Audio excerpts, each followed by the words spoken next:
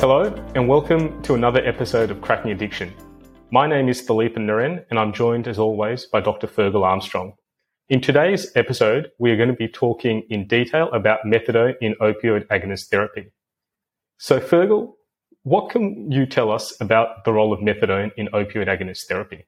So I think it's important to understand how methadone saves lives, improves lives, both for the individual affected with heroin use disorder and also for society at large. So I think we should really focus today's episode on what are the specific benefits. What are the specific benefits for the patient? Sure. So fundamentally, we know that heroin use disorder kills people, and in the previous episode we've discovered that that there's a 2 to 3% per year risk of death. People are 4 times more likely than age-matched controls to die of heroin use disorder than compared to those who aren't addicted to heroin. So being addicted to heroin has a significant mortality associated with it. And we know that methadone reduces that mortality. And there have been various studies done internationally, but locally in Australia, we know from some landmark studies in Australia that overall being on methadone reduces mortality by up to 29% throughout the duration of the entire program. So really, it's a third reduction in the risk of death. That's excellent. And compared to a lot of the other interventions that we use in medicine, that's quite a significant improvement compared to a lot of the other therapies we use. But methadone does seem to get a bit of a bad rap, as does opioid agonist therapy. It's not something that general practitioners or primary care prescribers reach to when they identify someone with opioid use disorder. It's a bit baffling, really, isn't it, in some respects? It is baffling because, it is a proven intervention, but it is not without its risks. I suppose, I think about the debate about the value of methadone in society is similar to the debate about vaccines. There are ardent proponents for methadone, and there are equally as ardent arguments against the use of methadone. And I think the fundamental lesson is to realize that it has to be used with care. It's not a risk-free intervention, but given the high risks that we're dealing with in patients who use heroin, the use of methadone, notwithstanding its risks, outweighs the risks of not using methadone. And in fact, what I'm trying to say in a roundabout way is that the benefits of methadone outweigh the risks. So it's important to understand what those benefits and risks are. So we've said that there's a 29% reduction in mortality in a opioid replacement therapy methadone program. We've already identified the high risk of death. But there are other benefits that we should really look into in terms of reduction of comorbidity. Absolutely. And there have been quite a few studies that have shown that obviously there's a reduction in death, but there's also a reduction in heroin use as well, which is one of the primary behaviors that we're trying to challenge. So it is quite successful in treating the intervention that we're going for as well. Isn't that right, Fergal? Yeah, it does reduce heroin use, but it doesn't eradicate heroin use. And we know from longitudinal studies that really, even after 20 years of opioid replacement therapy with methadone at appropriate doses, 25% of people still use on top. So I think it's important to understand that the role of methadone is not just at stopping people from using drugs. It saves lives and it also improves lives. So specifically, how do you think methadone improves lives? I think methadone improves lives in a number of ways. We mentioned that it doesn't necessarily stop people injecting heroin, but it certainly reduces injecting and reduces injecting behavior. And there's something to be said about that as well.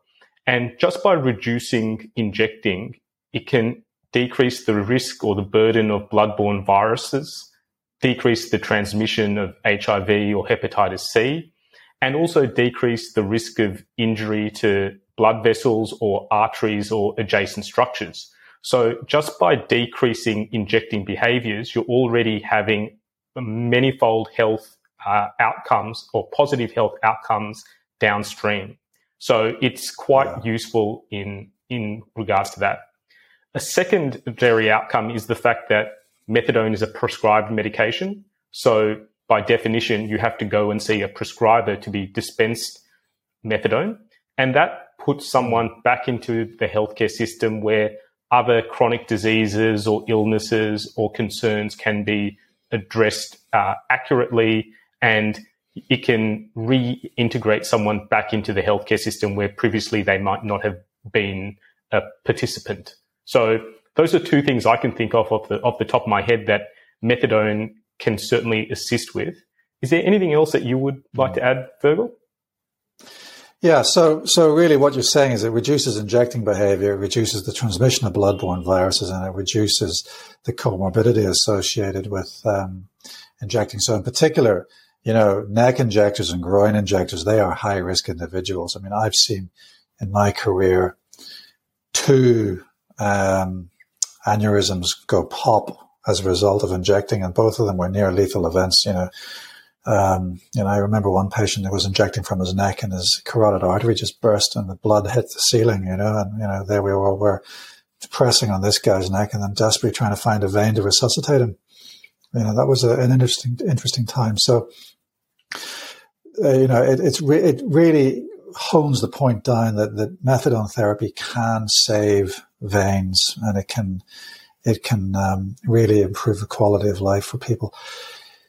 There are also psychological benefits to not having to, constantly chase heroin, constantly source heroin.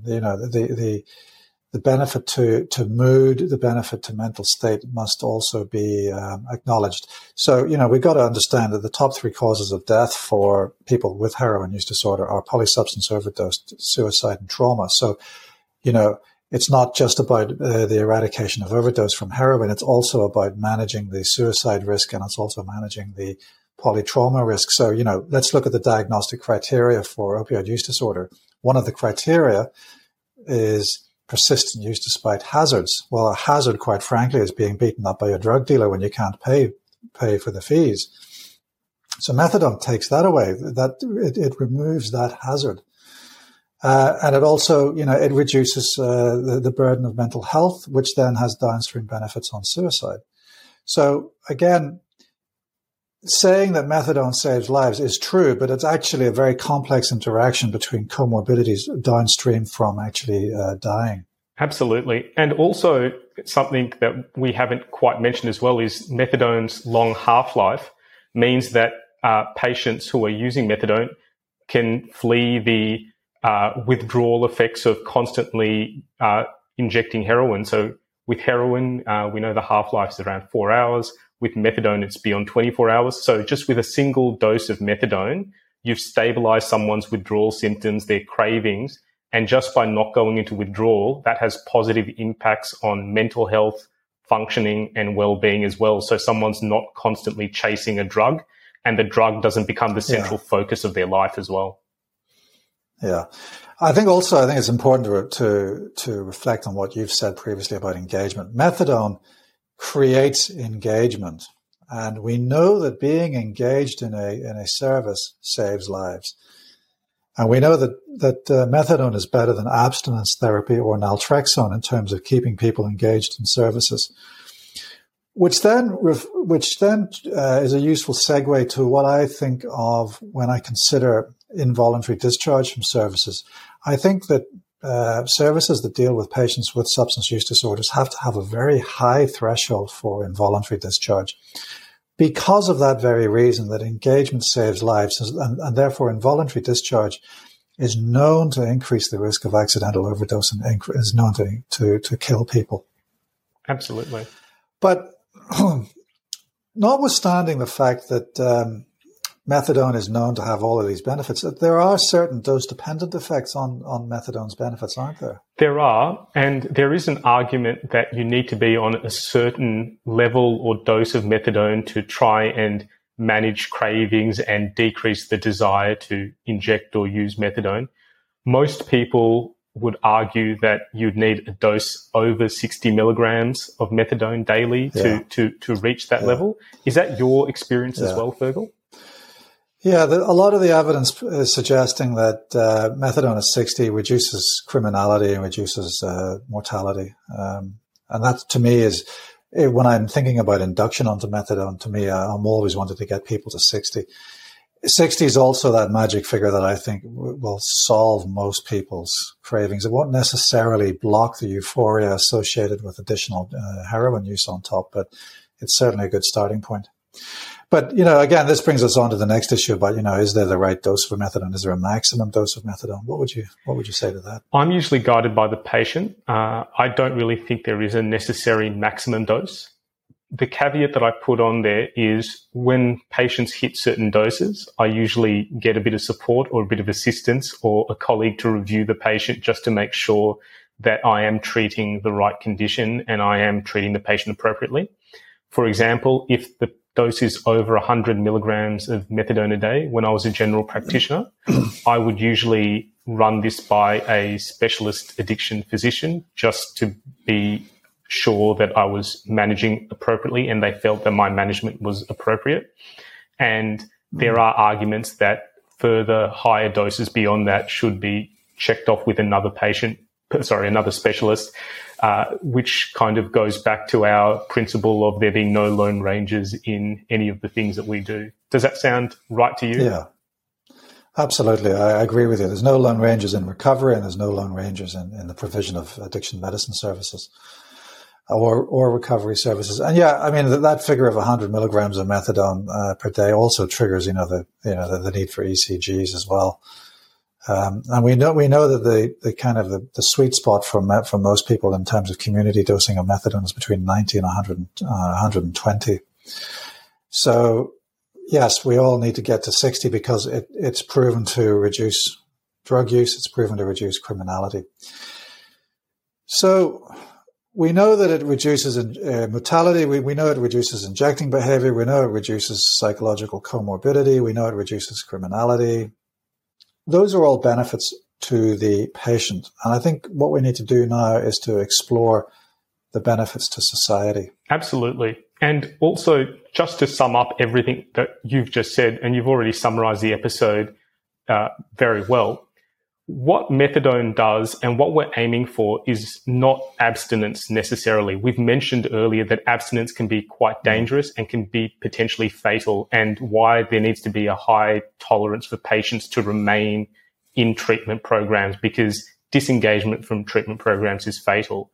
So methadone is a highly evidence-based, efficacious treatment for people with opioid use disorder that should be utilized more than it is currently, and it has multiple flow-on benefits for both the patient and society in general. And I think that's a good place to end the episode for today. And in the following episode, we will be talking a bit more about methadone and opioid agonist therapy and the societal benefits as well. Thanks for your time again, Fergal, on this episode. And to our listeners and viewers, bye for now.